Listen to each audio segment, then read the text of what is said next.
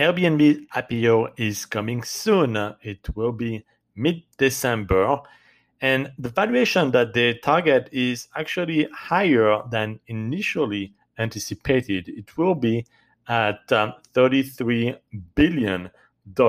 This is particularly high, but that's the valuation that they want to go after.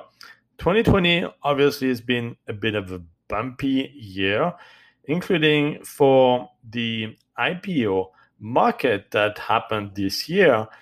And the overall amount, though, is has been quite staggering. Even though it's 2020, there were 383 IPOs. Believe it or not, in 2020, one of the most hectic year ever, 383 IPOs. It's more than one a day. Just think about it.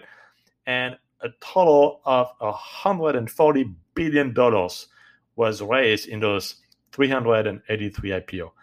Airbnb is going to be one of the next one in just a couple of weeks.